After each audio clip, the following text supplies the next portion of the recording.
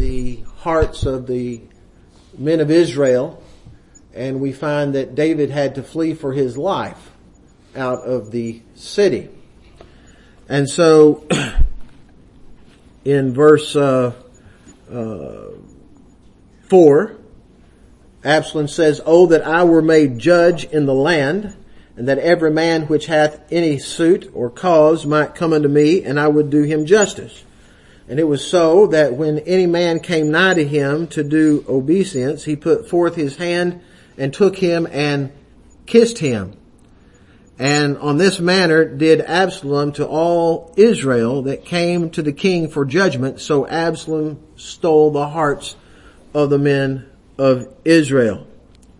And so he was, more context, he was at the gate of the city, and he would interact with these people who came unto the king for judgment, and he would take care of matters himself, and he would kiss and dote on them, and well, it said he kissed them, right?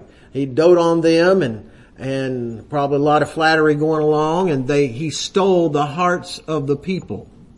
All right? And it came to pass that Absalom sent some spies to all Israel. Verse 10 saying, "As soon as you hear the sound of the trumpet, then shall you say, Absalom reigneth in Hebron." In other words, there was an insurrection made against his father, David, and all the hearts of the people were toward Absalom. He gained and curried their favor, you see, to the point in time where he had announced that I am the king that's reigning. This is what Absalom did in Israel to his father David, who was the rightly king of Israel. And so it created a situation where David is fleeing from the face of Absalom. Verse 13 we want to pick up reading. 2 Samuel 15 verse 13. "And there came a messenger to David saying, The hearts of the men of Israel are after Absalom. And David said unto all his servants that were with him at Jerusalem, Arise and let us flee, for we shall not else escape from Absalom. Make speed to depart, lest he overtake us suddenly, and bring evil upon us, and smite the city with the edge of the sword." So they're getting ready to leave Jerusalem. And what I want us to notice particularly this morning is the response of David's servants. In verse 15, "And the king's servant said unto the king," that is to King David, "Behold, thy servants are ready to do whatsoever my lord the king shall appoint." They said, "Behold, thy servants are ready to do whatsoever my lord the king shall appoint." Here we have a declaration of good servants to the king. They're ready to do whatsoever their lord the king should appoint. In this case, it's David. If the Lord will bless us for a little while this morning, I'd like to talk to you about, as a way of encouragement to us, and give us some examples in the scriptures of faithful servants of God who were in submission to the Lord's will. You know, the Bible sets us forth as disciples and also as servants. In Matthew chapter 10 verse 24 it says, "The disciple is not above his master, neither the servant above his Lord." We're disciples of the Lord in that we have a master teacher. We're supposed to be teaching the same things that the Lord taught and following and advocating those things. But there's also a servant-Lord relationship, you see, because He's the Lord and we're His servants, you see. There's different kinds of servants taught in the Word of God. And that's not my subject today, but there's hired servants, all right? There's bond servants. You usually, and most of us have worked in life, right? We've Most of us probably here have worked for somebody before as an employee, have we not? In that respect, you are a hired servant, you see. Now they may not call you a servant, but you're certainly getting a paycheck, right? You've got a boss, don't you? You've got someone directing you and telling you what to do, right? That, in that respect, they are your Lord, you're a servant, and we're to serve them. And one of the things that a servant does, if you're going to keep your job, that is, you're going to do what the boss says, right? The boss says do this, then you're going to be, since you're the servant, you're serving him in that, as a hired servant, as an employee, you're going to do what your employer says you need to do this, that, or the other. So I'm going to serve him. I'm going to be in submission to his authority over me as the boss, and I'm going to do whatever he says do. All right? Now, that's a hired servant. There's also bond servants taught in the scriptures. We'll just quickly go to Deuteronomy chapter 15. You know, back in the days of the Jews, you had servants that were, if you got, put a modern connotation, you get behind in your bills and you kind of don't have any money, you could actually sell yourself as a bond servant. I would be a bond servant. I would sell myself to you and I would work for you for a number of years. And that would happen among the Jews. And there was here in Deuteronomy chapter 15 verse 12, let's just start reading a little bit. And if thy brother, an Hebrew man or a Hebrew woman, be sold unto thee, and serve thee 6 years, then in the 7th year thou shalt let him go free from thee. They had a law that if you were, I guess, declaring bankruptcy and you're going to be a bond servant to another person, God had a law that they could only be your bond servant for 7 years or 6 years. And after 6 years, they let you go out free. That was a law that God gave the Israelites. And it says, verse 13, and when you send them away on that 7th year, you don't send them away empty. You give them a grub stake, as they used to say in the Old West. You give them supplies and some means of subsistence to live. He says, and thou shalt furnish him liberally out of thy, that it not go away empty. He says, verse 14, thou shalt furnish him liberally out of thy flock, out of thy floor, and out of thy winepress, of that wherewith the Lord thy God hath blessed thee, thou shalt give unto him. And thou shalt remember that thou wast a bondman in the land of Egypt, and the Lord thy God redeemed thee. Therefore I command thee this thing today. All right? So remember, you were a bondservant down in Egypt, and I delivered you. Well, this person's sold himself to you. He's your bondservant for 6 years, but in the 7th year, you're going to let him go free. Just like I brought you out of Egypt, you see. All right? And you were free from that bondage. But verse 16 says, and it shall be, if he say unto thee, I will not go away from thee, because he loveth thee, and thine house, and because he is well with thee. Then thou shalt take an awl, and thrust it through his ear under the door, and he shall be thy servant forever. And also unto thy maidservant thou shalt do likewise. Because of a love, some of them didn't want to go. I love you. I want to continue to serve you. There's a love-servant relationship there. And my friends, we're constrained by the love of Christ to henceforth not live unto ourselves, but unto him who loved us and died for our sins. We're we're servants to the Lord in a love relationship because I love him. I want to please him. I want to obey him. I want to live for him for the great love he had for me. And the love of Christ constrains me that I want to love him and serve him. Not only sit at his feet and learn of him, being a disciple, but he's also our Lord. And so what does a servant do for his Lord? He serves him. A servant serves, right? I find in one occasion though, in Luke chapter 6 verse 46, Jesus asked this question. He says, why call ye me Lord, Lord, and do not the things which I say. You see, there's a problem there. If I say, you're my Lord, you're my sovereign, you're my authority, well, but I'm not going to do anything you say. There's a contradiction I hope you see there. Because a servant, you know what a servant does? He serves. You know, it's a contrary, ridiculous idea to have a servant that doesn't serve. I'm a servant. Why call you me Lord? See, by calling him Lord, we're saying we're your servant. Well, why don't you do the things I say? He was calling them out for not being submissive to the authority of the Lord. See, a servant serves. I could stand up here and say, yeah, I'm a piano player. Oh, Brother Vince, you play the piano? No, I don't play the piano.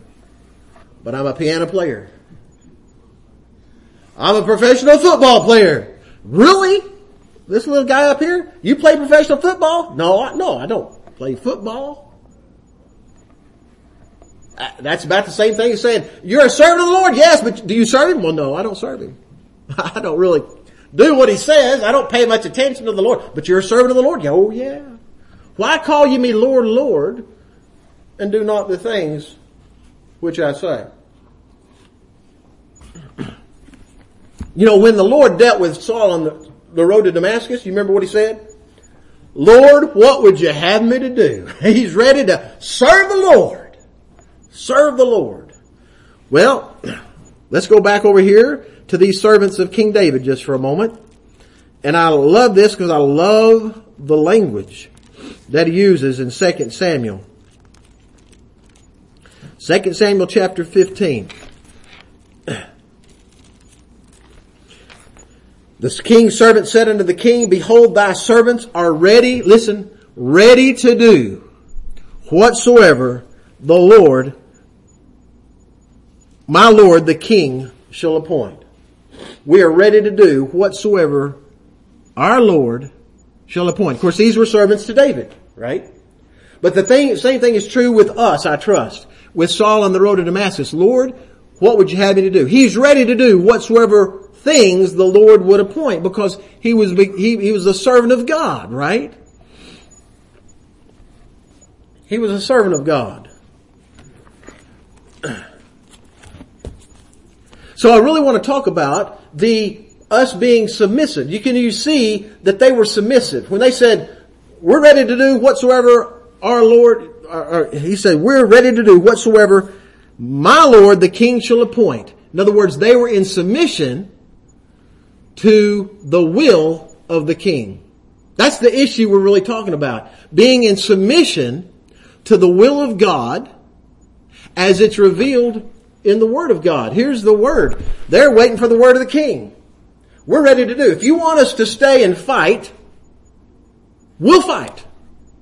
He said, come, we're going to leave the city. We're leaving the city. The faithful servants of David said, we're ready to do whatever you say. If you say, David, we're going to go out and flee from Absalom, if that's what you're telling us, that's fine because you're our Lord and we're here to serve you. You just tell us what to do and we're ready to do whatsoever you will appoint because you're the Lord. You're our King. If you want us to stay and fight, we'll stay and fight. Can you see their willingness to the will of God? They were resigned to the will of God in deference to what they might have wanted to do. You see. See, if I'm down, I made the comparison of being down there in the job. If you're down there in a job and you just do whatever you want to do, you're probably not going to last on the job very long. Right? You're there to do what the boss says do. Those that are in authority say do. That's why you're there. And you're serving them in that capacity as an employee. These servants are ready to do whatsoever whatever David's will was for them. But sometimes we can go contrary to the will of those in authority over us when we don't understand the why of things. Why? I'm reminded over in John chapter 13. Jesus took his apostles to the side, and after they rose from supper, he laid aside his garment. He began to wash the disciples' feet. You remember that? Here in John chapter 13. He poured water, verse 5, into a basin. He began to wash the disciples' feet, to wipe them with the towel wherewith he was girded. Then cometh he to Simon Peter, and Peter saith unto him, Lord, dost thou wash my feet? You know, if the Lord took off his garment and started washing the disciples' feet, don't you reckon it was his will to do so, that he washed the disciples' feet and they submit to that, right? That's pretty obvious, right? That's what he was doing. But he got up here to Peter, and Peter says, dost thou wash my feet? Verse 7, Jesus answered and said unto him, What I do thou knowest not now, but thou shalt know hereafter. You don't know what I'm doing now, but you'll know hereafter. Just submit, Peter. That's what he's telling him. And Peter said unto him, Thou shalt never wash my feet. You see a little resistance there to the will of God? That's God manifest in the flesh. Well, why did he have resistance? Well, the servant's supposed to wash the master's feet. The master's not supposed to wash the servant's feet. Not so, Lord. You know, sometimes Peter was quick. I'm not going to jump on Peter. He did a lot of good stuff one time. I mean, I remember one time they were out there all afraid. They saw him walking on the water. You know, the first toe that was dipped into that water was Peter's. He said, Come.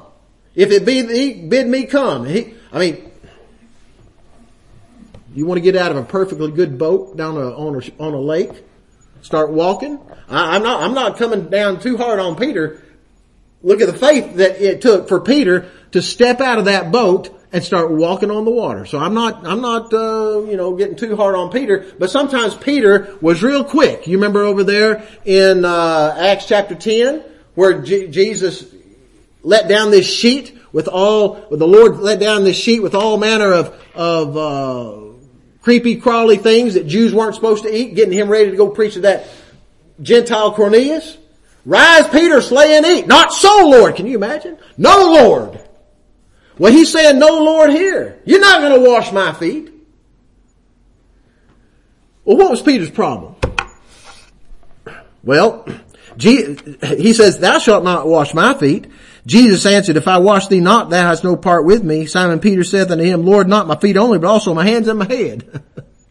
He changes attitude real quick. But what was his initial problem? His initial problem was he didn't understand. This makes no sense. Lord, you're telling, your will is to bow down and wash my feet. It's not happening because why? Because the servant's supposed to wash the master's feet. I don't understand. Well, you know what? God doesn't require us to understand. He just wants us to be faithful and obedient. We don't have to understand all the ins and outs of why. God gave commandments to to the children of Israel. One that just came to my mind. There's lots of laws and commandments he gave in the Old Testament. He didn't always explain why. One that comes to my mind is they were supposed to take those Jewish children and on the 8th day circumcise them in the flesh. I don't know why. We said, why on the 8th day? Well, I don't have the mind of God to tell you, but I know this, that the medical community now, and, since we have modern medicine and they can measure like clotting factors and such, guess when it's highest in little baby boys? It's on the 8th day. Those clotting factors are on the 8th day. May have been why God said do it on the 8th day. You know, God gave them commands over there. When you have an issue of blood, you're supposed to run it over running water. Well, he didn't have to teach them about bacteria and all kinds of things. And, finally medical science caught up with them about the 1500s with, I believe, with Joseph Lister and some of those folks, where they figured out that they figured out if they washed their hands, got all the dirt and grime off before they did surgery, the patients had a better prognosis. We learned that in the 1500s. God had them running water over issues and sores and things that you had on your body. He didn't tell them why. Jesus isn't telling them why. Peter, I'm washing your feet. He says, you'll understand later. And sometimes the Lord may tell us to do things in His Word and give us directions. We may not know all the ins and outs of it, But it should be enough to us to know that it's God that said do it. And we ought to want to do it even if we don't know why. Alright? Say why? Because God said do it.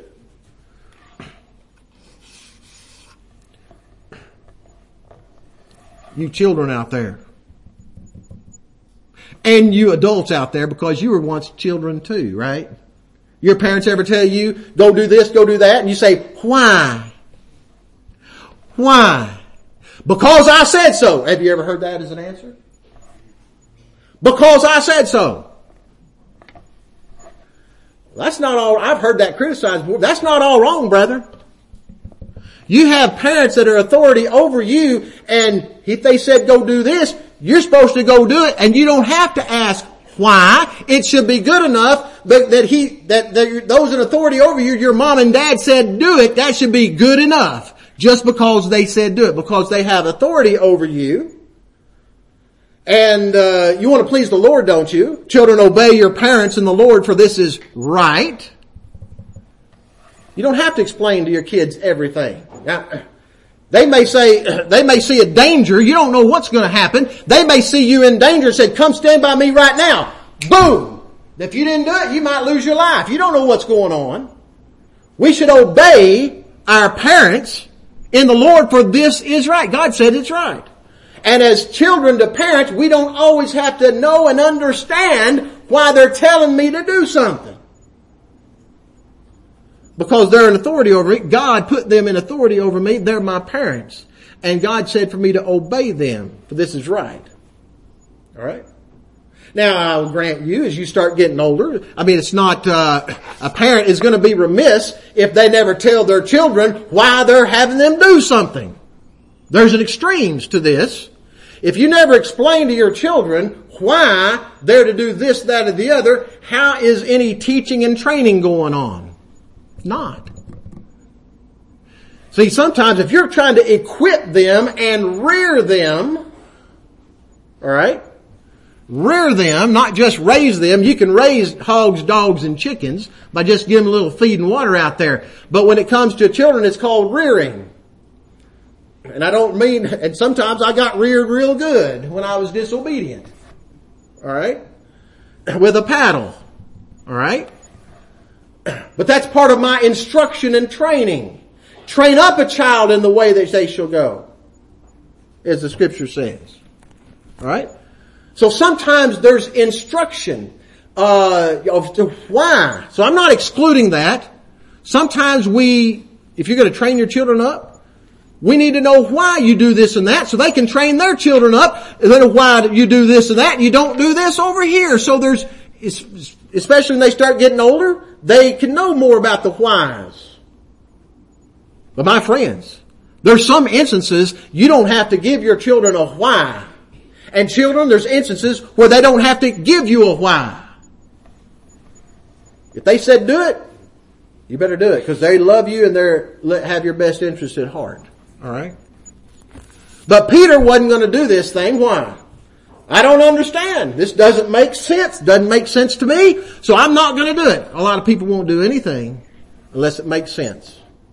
Alright? Well, if it's your parents, someone in authority over you says do this, do that, you better do it. That traffic cop out there that stops you, he has authority, a certain authority over you. And if he says, put your hands on the steering wheel, you better put your hand on the steering wheel. If he says, can I see your driver's license? You get the picture. There's certain people in authority, we should do what they say. Alright? Particularly your parents and especially God.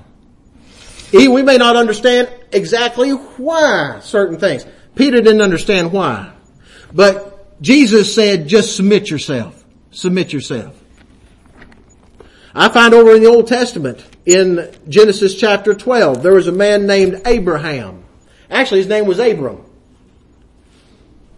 God came to him and says, Abraham, come out from the Ur of the Chaldees. Come out and come to, he says, to a country that I will give thee, a land that I'll give you.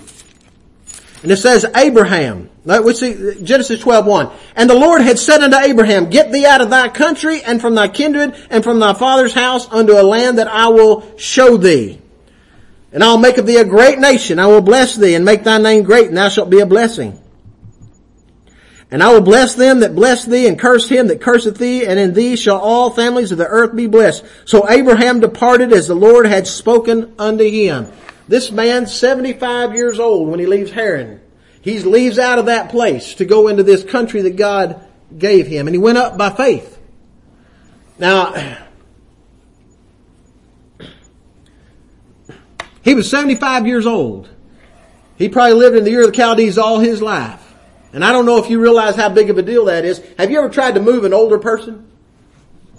Well, they've lived all their life. I mean, root them out of that house, root them out of that country, and have them go live somewhere else? That's pretty hard sometimes. They're pretty set in their ways. But Abraham, he didn't say, no, Lord, this is, all my family's here. All these things. No. He obeyed. He walked by faith, and he went up out of that land at 75 years of age.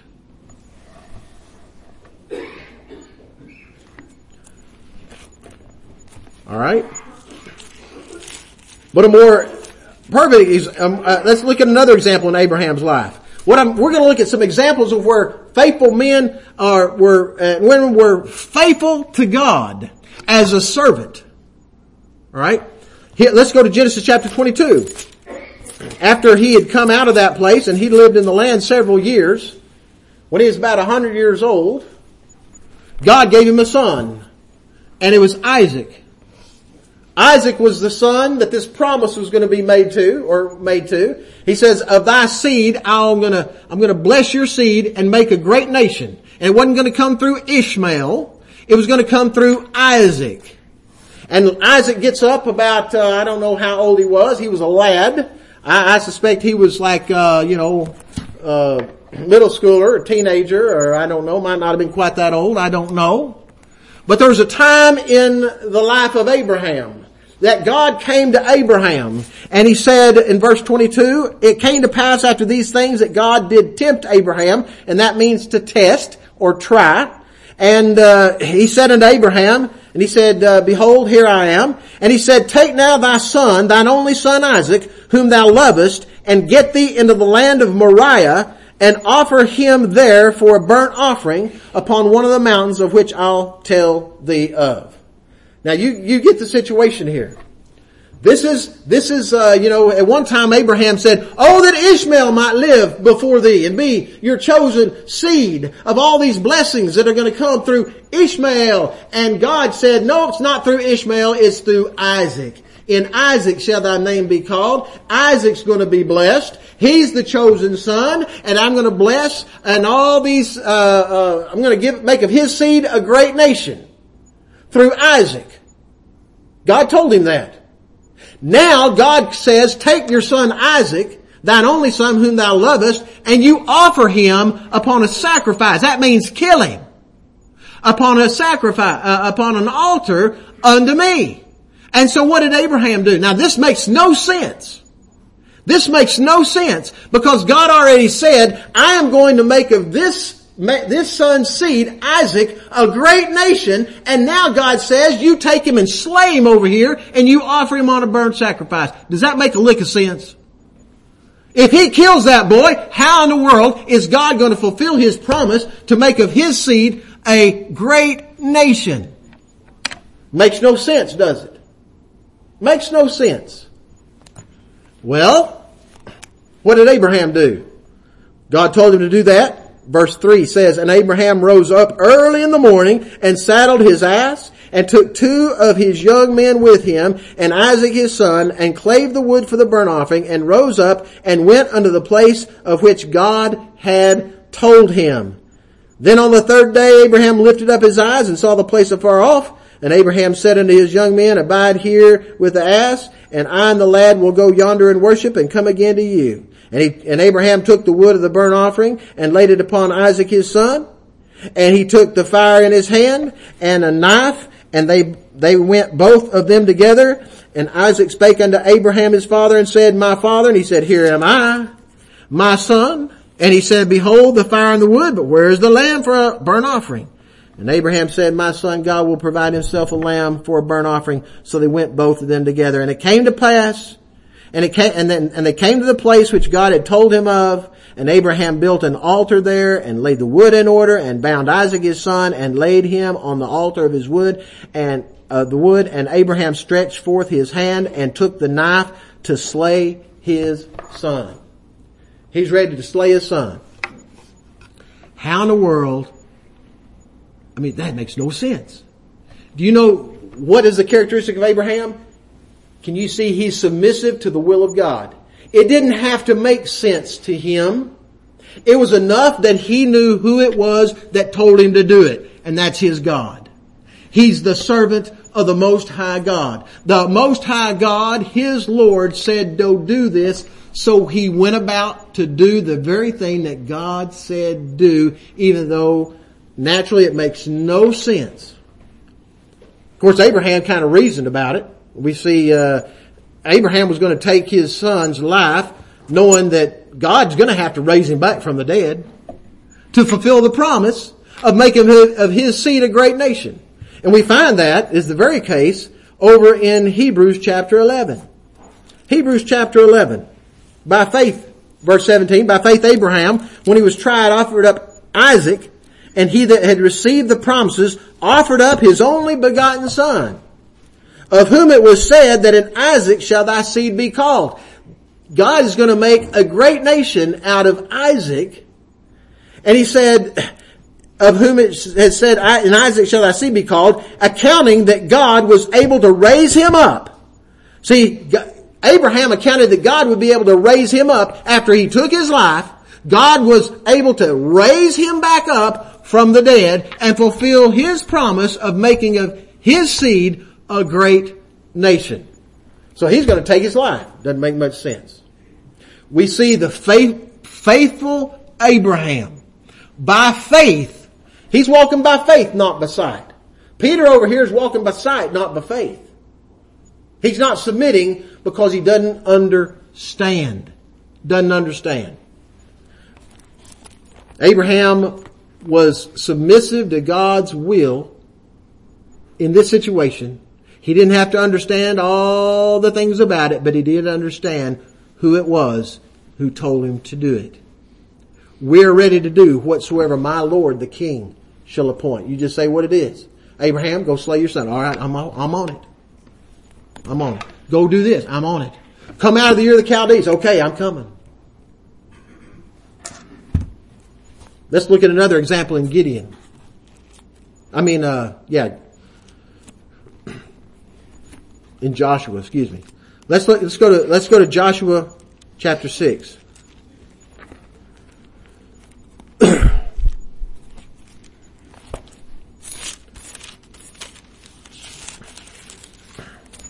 After God brought the children of Israel out of Egypt, led them through the Red Sea,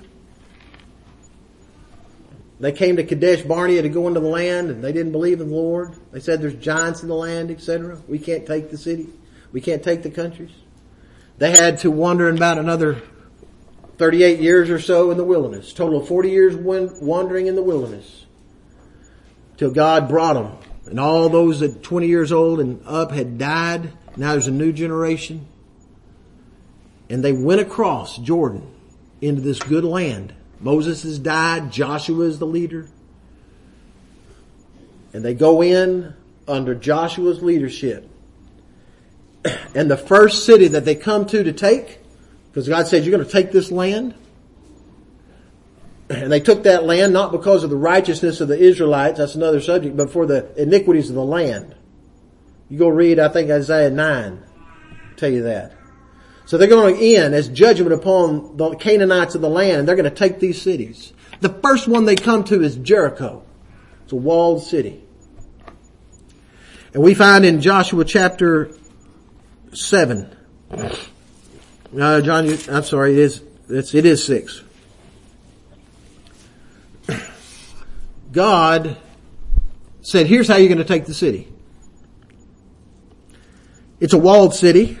And you know what happened? He says, you're going to, I don't know how much to read here. He says, in verse 2 says, the Lord said unto Joshua, See, I have given into thine hand Jericho, and the king thereof, and the mighty men of valor. And ye shall compass the city, and all the men of war, and go round about the city once. Thus shalt thou do 6 days. And 7 priests shall bear before the ark 7 trumpets of ram's horns. And 7 days ye shall compass the city 7 times, and the priests shall blow with the trumpets. And it shall come to pass that when they make a long blast with the ram's horn, and when ye hear the sound of the trumpet, all the people shall shout with a great shout, and the wall of the city shall fall down flat, and the people shall ascend up every man straight before him. And you know the story, right? God is saying, all right, here's how you're going to take the city. You're going to all march around it one day. You're going to blow these, you have 7 priests, they're going to blow these ram's horns, and you're just going to march around it? Go back to camp. You're going to do that the next day. Go back to camp. Then you're going to do it a 3rd day. And a 4th day, a 5th day, you're going to do it 6 days. And go back to camp. On that 7th day, you're going to compass it 7 times, blow on the trumpet, give a great shout, and the walls are going to fall down flat. You're going to go in and take the city. I guarantee you that's not a military strategy you're going to find taught at West Point or anywhere else. What kind of military strategy is that for taking a city? Well, it was God's strategy for taking a city. It's what God said do. All right? Joshua didn't argue with the Lord, did he? No, he was submissive to the Lord. Lord, you said do what? I mean, I don't know what he's thinking. This is kind of strange. Never heard of this military action like this before. I don't know what he's thinking, but I know what he did. He was submissive to what God told him to do simply because God is the one that told him to do it. That's good enough. God said do this, so that's what I'm going to do. And they did what God said, and the walls fell down flat, and they took the city. All right? May not make much military sense, but it makes sense that God is the one said do it. Turn with me to Jeremiah chapter 13. Jeremiah 13.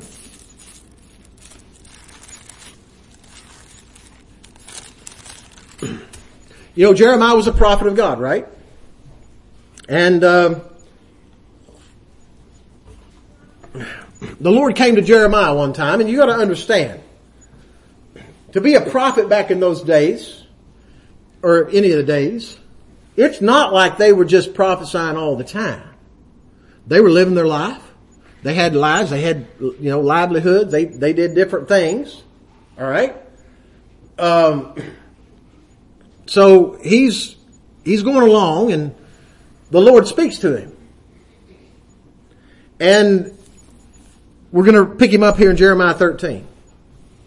Thus saith the Lord unto me, Go and get thee a linen girdle, and put it upon thy loins, and put it not in water. Now what would you do if the Lord came to you, and you knew it was the Lord, and He told you to do that? Put a leathern girdle about your loins, like a belt. Don't put that thing in water, just it's dry, and put it on you. Would we be willing to do that?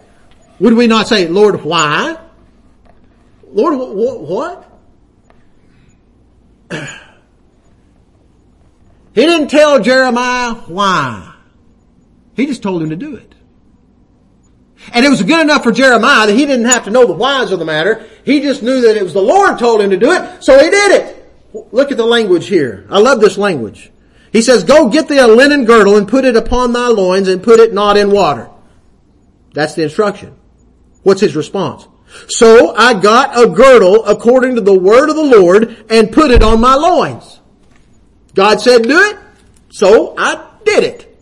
Simple obedience, right? And the word of the Lord came unto me the second time, saying, Take the girdle that thou hast got, which is upon thy loins, and arise, go to Euphrates, that's a river, and hide it there in a hole of the rock. This is strange. You just told me to put it on, Lord. Now you're telling me to take it off. Okay. He says, So I went and hid it by the Euphrates as the Lord commanded me. Look at that. I love that language. The Lord says, put a girdle on thy loins, don't put it in water. So I went and got me a girdle, put it on, just like God said. Now he said, take it off, go hide it in a hole of rock over here by the river. So I went and I hid it just like God said. What's next, Lord? Are we ready to do whatsoever the Lord our God shall appoint? Jeremiah was. And God didn't give him a lot of explanation either. And it says, verse 6 says, and it came to pass after many days. I don't know. I mean, I'm just speculating here, but Jeremiah's probably wondering, it's a couple of days ago he told me to put that girdle on my loins. Then he told me to go hide it in a hole of rock. Then many days passed and I still have no clue as to why I did that other than the Lord told me to. I don't know what the Lord's doing. Many days passed. You remember what he told Peter? You're not going to understand now, but you'll understand later. But I'm going to throw a little addition in here. The Lord, you may never understand some things of why the Lord said do certain things. All right? Lord said do it. He says, and it came to pass after many days that the Lord said unto me, arise, go to Euphrates, and take the girdle from thence which I commanded thee to hide there. Many days had passed. Then I went to Euphrates and digged. He's still obedient, right? Lord said, go dig it up. So I went and digged it. Y'all listening? So he dug it up. He digged and he took the girdle from the place where I had hid it. And behold, the girdle was marred. It was profitable for nothing. And then the Lord let him in on what all this was about. Then the word of the Lord came unto me, saying, thus saith the Lord, after this manner will I mar the pride of Judah and the great pride of Jerusalem. This evil people which refuse to hear my words, which walk in the imagination of their heart, and walk after other gods to serve them and to worship them, shall even be as this girdle which is good for nothing. Here was a good girdle, functional, useful. He put it on his loins. Israel was good, profitable, and useful. But through their sin and iniquity, they became good for nothing. Reminds me of the New Testament. I think that phrase is good for nothing a couple of times. One's in the Old Testament. There might be more than this. I remember two. Talks about if the salt hath lost its savour, it's good for nothing, to be strawed out under the foot of man. Good for nothing. That means vain. It becomes good for nothing. Well, that was a lesson. But Jeremiah understood it later. But even if Jeremiah hadn't understood that later, I don't think that wouldn't have swerved him from being faithful to the Lord, because he was ready to do. Lord, what would you have me to do? We're ready. I am ready to do whatsoever my Lord the King shall appoint. Abraham, it was enough for he knew that God said do it. He didn't understand all about it. It was enough for Joshua to follow God's directions on how to take Jericho, just because God said do it that way, so he did it. Jeremiah's hiding this girdle in a place that he doesn't know. God said do this, so he's simply doing it, because he knows that God is the one that told him to do it. We're ready to do. He was submissive to God's will, as reflected in his word, what God told him to do. All right, let's go to one more.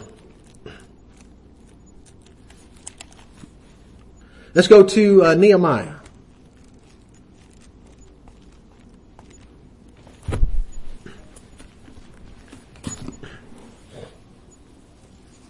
Nehemiah chapter 8.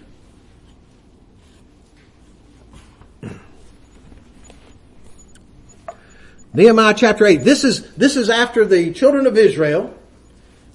Jeremiah, remember when he was a prophet, the king of Babylon came. We're just talking about Jeremiah. Because they were profitable for nothing, God threw them out, and they were trodden under the foot of man of the Babylonians, if I can put it that way. And they went into captivity for 70 years. At the end of 70 years, God had promised that I'm going to bring you back to the Jerusalem and Israel. I'm going to bring Judah back into the land. And that happened under, in the times of Ezra and Nehemiah and Zerubbabel. You know, they rebuilt the temple. They rebuilt the walls of Jerusalem. God brought them back.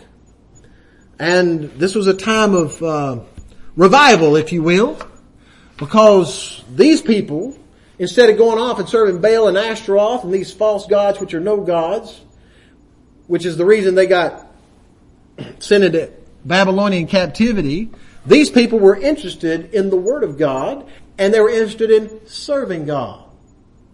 And we find here in Nehemiah chapter 8 that they were so interested in serving God, they took Ezra the scribe, and they took the book of the law of the Lord, right, that they had, the Old Testament, the book of the law of the Lord. They put him in his hand. They made him a pulpit of wood. He stood up and he read it from the book, read from the book of the law of the Lord, and gave the sense and caused the people to understand what was read. They put the hand in the preacher's, they put the book in the preacher's hand and said, preach to us. Tell us the words of the Lord. Why? Because they were interested, Lord, what would you have us to do? How would you have us to live? Alright? And so, verse 2 of Nehemiah 8 says, and Ezra the priest brought the law before the congregation, both of men and women, and all that could hear with understanding upon the first day of the 7th month. And he read therein before the street that was before the water gate from morning until midday, before the men and the women and those that could understand, and the ears of all the people were attentive unto the book of the law. Attentive. It's like they were hanging on every word. They were listening. All right? They weren't saying, I wish he'd quit because, I've got to watch the ball game this afternoon. They weren't thinking about other things. They had their focus on the worship of God and the reading of the book of the law of the Lord. Lord, what would you have me to do? You see the mindset of these people. This is very important because they're ready to do whatsoever the Lord would appoint them to do. And so, preach to us, show us, because they've been out of sorts 70 years. They're probably not really educated on a lot of things God said do. Now they're learning. There's times in Israel's history that it got so bad that, and I can't remember, I can find it for you, but I can't recall exactly which king it was. I should probably remember, but I don't. But they when one of the kings, he did that was right in the eyes of the Lord, they had the temple was in such shambles that, they were going through this ruined building that was called the temple, and they found the book of the law of the Lord in it. What's this? They lost the Word of God. And they started reading it, and they saw we're in big trouble. God told us to do all this stuff. We're in big trouble. And they went and read it to the king. Yeah, they lost the Word of God at one occasion. Well, now they've been 70 years in Babylonian captivity. I'm not saying they lost everything, but they're real keen and interested in what the law of the Lord says. What's God's message for us? And it says they read in the book of the law. They read from morning until midday. All they could hear and understand. They kind of had congregational, the little kids were there too that could understand. That's important. All right. They're all there present. And their ears were attentive unto the book of the law. And Ezra the scribe stood upon a pulpit of wood, which they had made for the purpose. And it says that these others with him, in verse 8 says, so they read in the book of the law of God distinctly and gave the sense and caused them to understand the reading. They were explaining the Word of God. Sounded like a church service, doesn't it? I mean, they, on a pulpit of wood, reading out of the book of the law, causing the people to understand the reasoning and the sense of it. All right? Well, that was one day. You know what they did the next day? They went right at it again. They're on fire for the Lord, you see. This is a different kind of people and of a penitent heart and really hungry for the Word of God and wanting to do what God wants them to do. A far cry from the manner of people that went into captivity. These are the people that came out. All right. And it says in verse 13, on the second day were gathered together the chief of the fathers and of all the people and priests and the Levites. They gathered together unto Ezra the scribe, even to understand the words of the law. You know why they were there listening so intently? Because they wanted to understand the Word of God. They weren't there just to be entertained. They wanted to understand God's Word. So they were attentive to God's Word. Because God manifests, according to Titus 2:2, God manifests His Word through preaching. God shows us things in preaching. Alright? They were there to understand the words of the Lord. And verse 14 it says, and they found written in the law which the Lord had commanded by Moses, that the children of Israel should dwell in booths in the feast of the 7th month. Alright? If you want to go read this later, go to Leviticus chapter 23. He's reading out of Leviticus chapter 23. Alright? After 70 years of Babylonian captivity, they're found a place in the Bible, in the law of the Lord, where it says that Israel should dwell in booths of the feast of the 7th month. And they should publish and proclaim in all their cities and in Jerusalem, saying, go forth unto the mount and fetch olive branches and pine branches and myrtle branches and palm branches and branches of thick trees to make booths as it is written. In other words, they had little huts. I believe it kind of emulates how they were, God led them out in the wilderness and they dwelt in, they didn't dwell in nice houses. They were in tents and huts and things they could carry around and make for shelter. And you go read the lesson and you'll get the lesson in Leviticus 23 of why God told them to do it. But he says for 7 days, you're going to take these branches and things, you're going to dwell in these booths for 7 days during the Feast of Tabernacle. That's what you're going to do. He told them to do that. And so the people, what do you think they did? It says, so they went, kind of like Jeremiah. Go put the girdle on your loin and go hide it. So I went. So I did.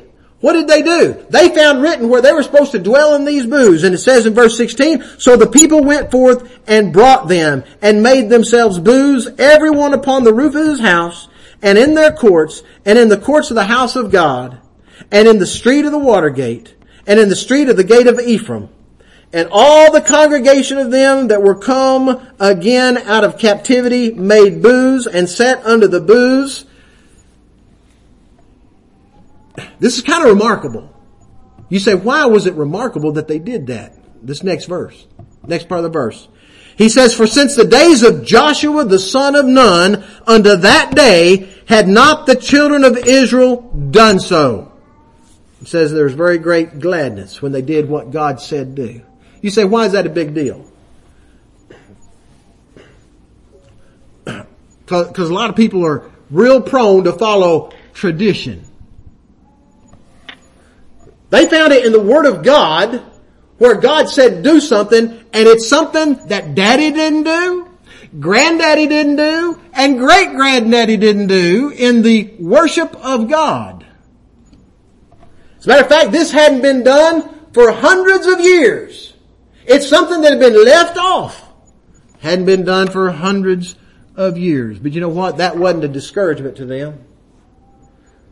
Why? Because they're ready to do whatsoever the Lord, their King, would appoint. Alright? They're ready to do it. Ready to do it. God says go this way, we're ready to go.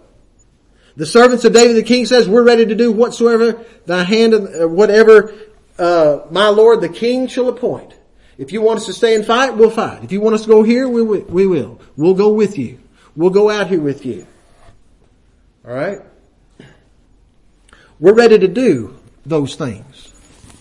And here in this place, they started doing something that it may have been which was different than what they had been doing.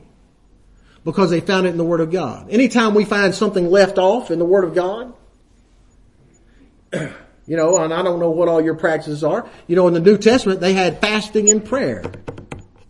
A lot of people don't say much about fasting anymore, but it's in the Bible. Alright?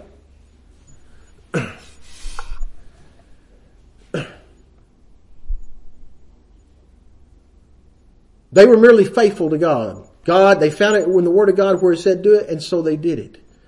Even though it hadn't been done since the days of Joshua the son of Nun. Alright? Now I'm going to tell you, I don't like change.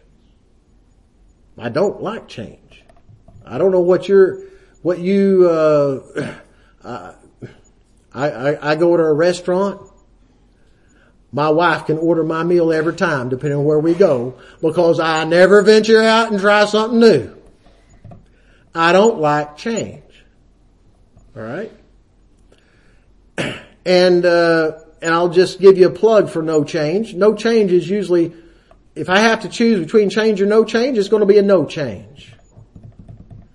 Because there's reason people do things usually, right? You know, there's a scripture in Proverbs chapter 21 verse 24 says, meddle not with them that are given to change. See, people can be given to change. And without getting too political, most of those, I would say, on the left are really given to change.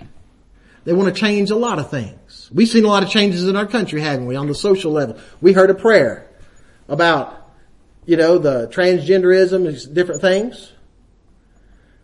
Those on the left are really given to change. It's not good to be given to change. He says, meddle not with them that are given to change. He says, for your calamity will come upon you quickly.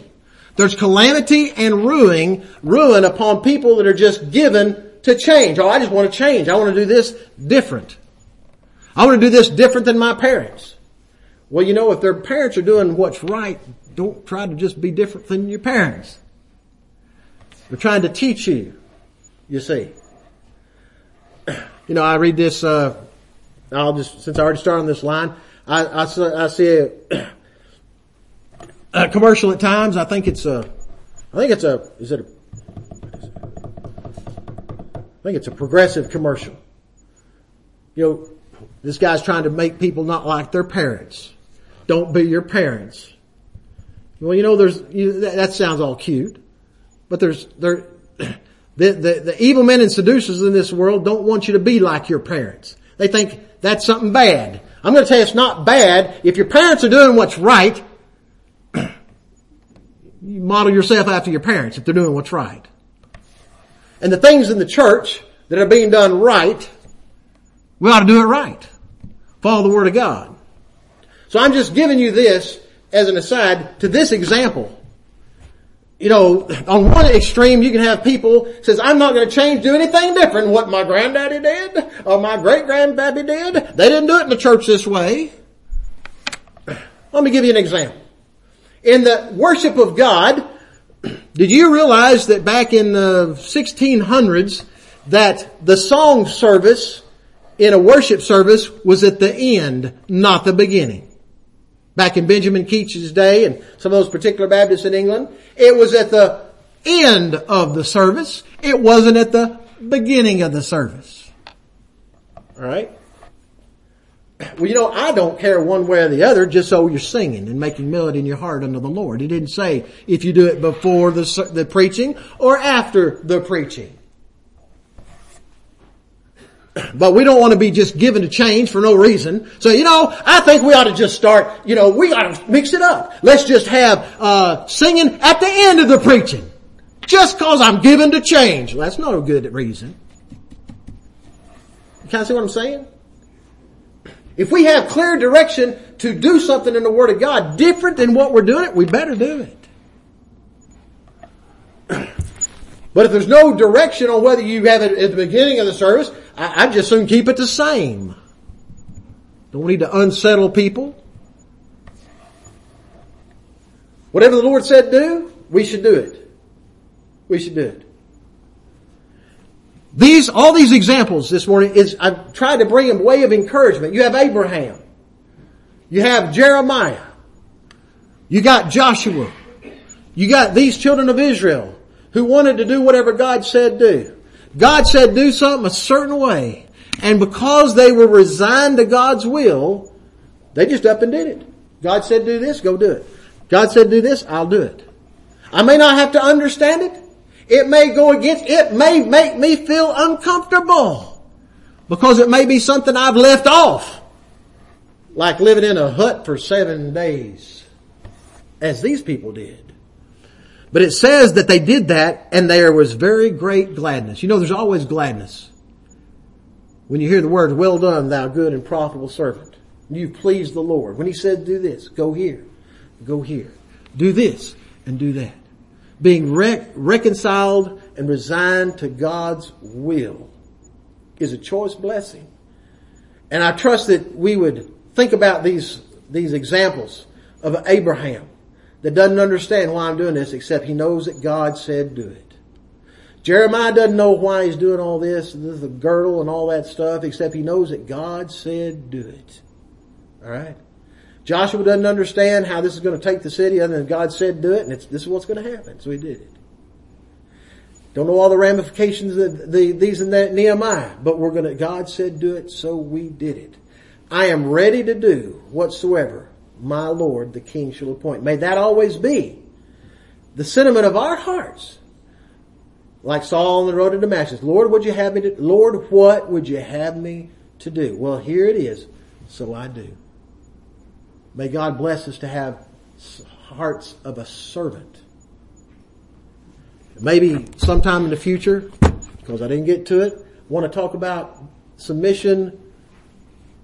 What I've been talking about is submission to the will of God as revealed in His Word. There's also a resignation and submission to the will of God as God meets it out in providence. You know, are we okay with what the Lord's doing? Or are we okay with what the Lord's not doing? May God bless you. You have to think on these things.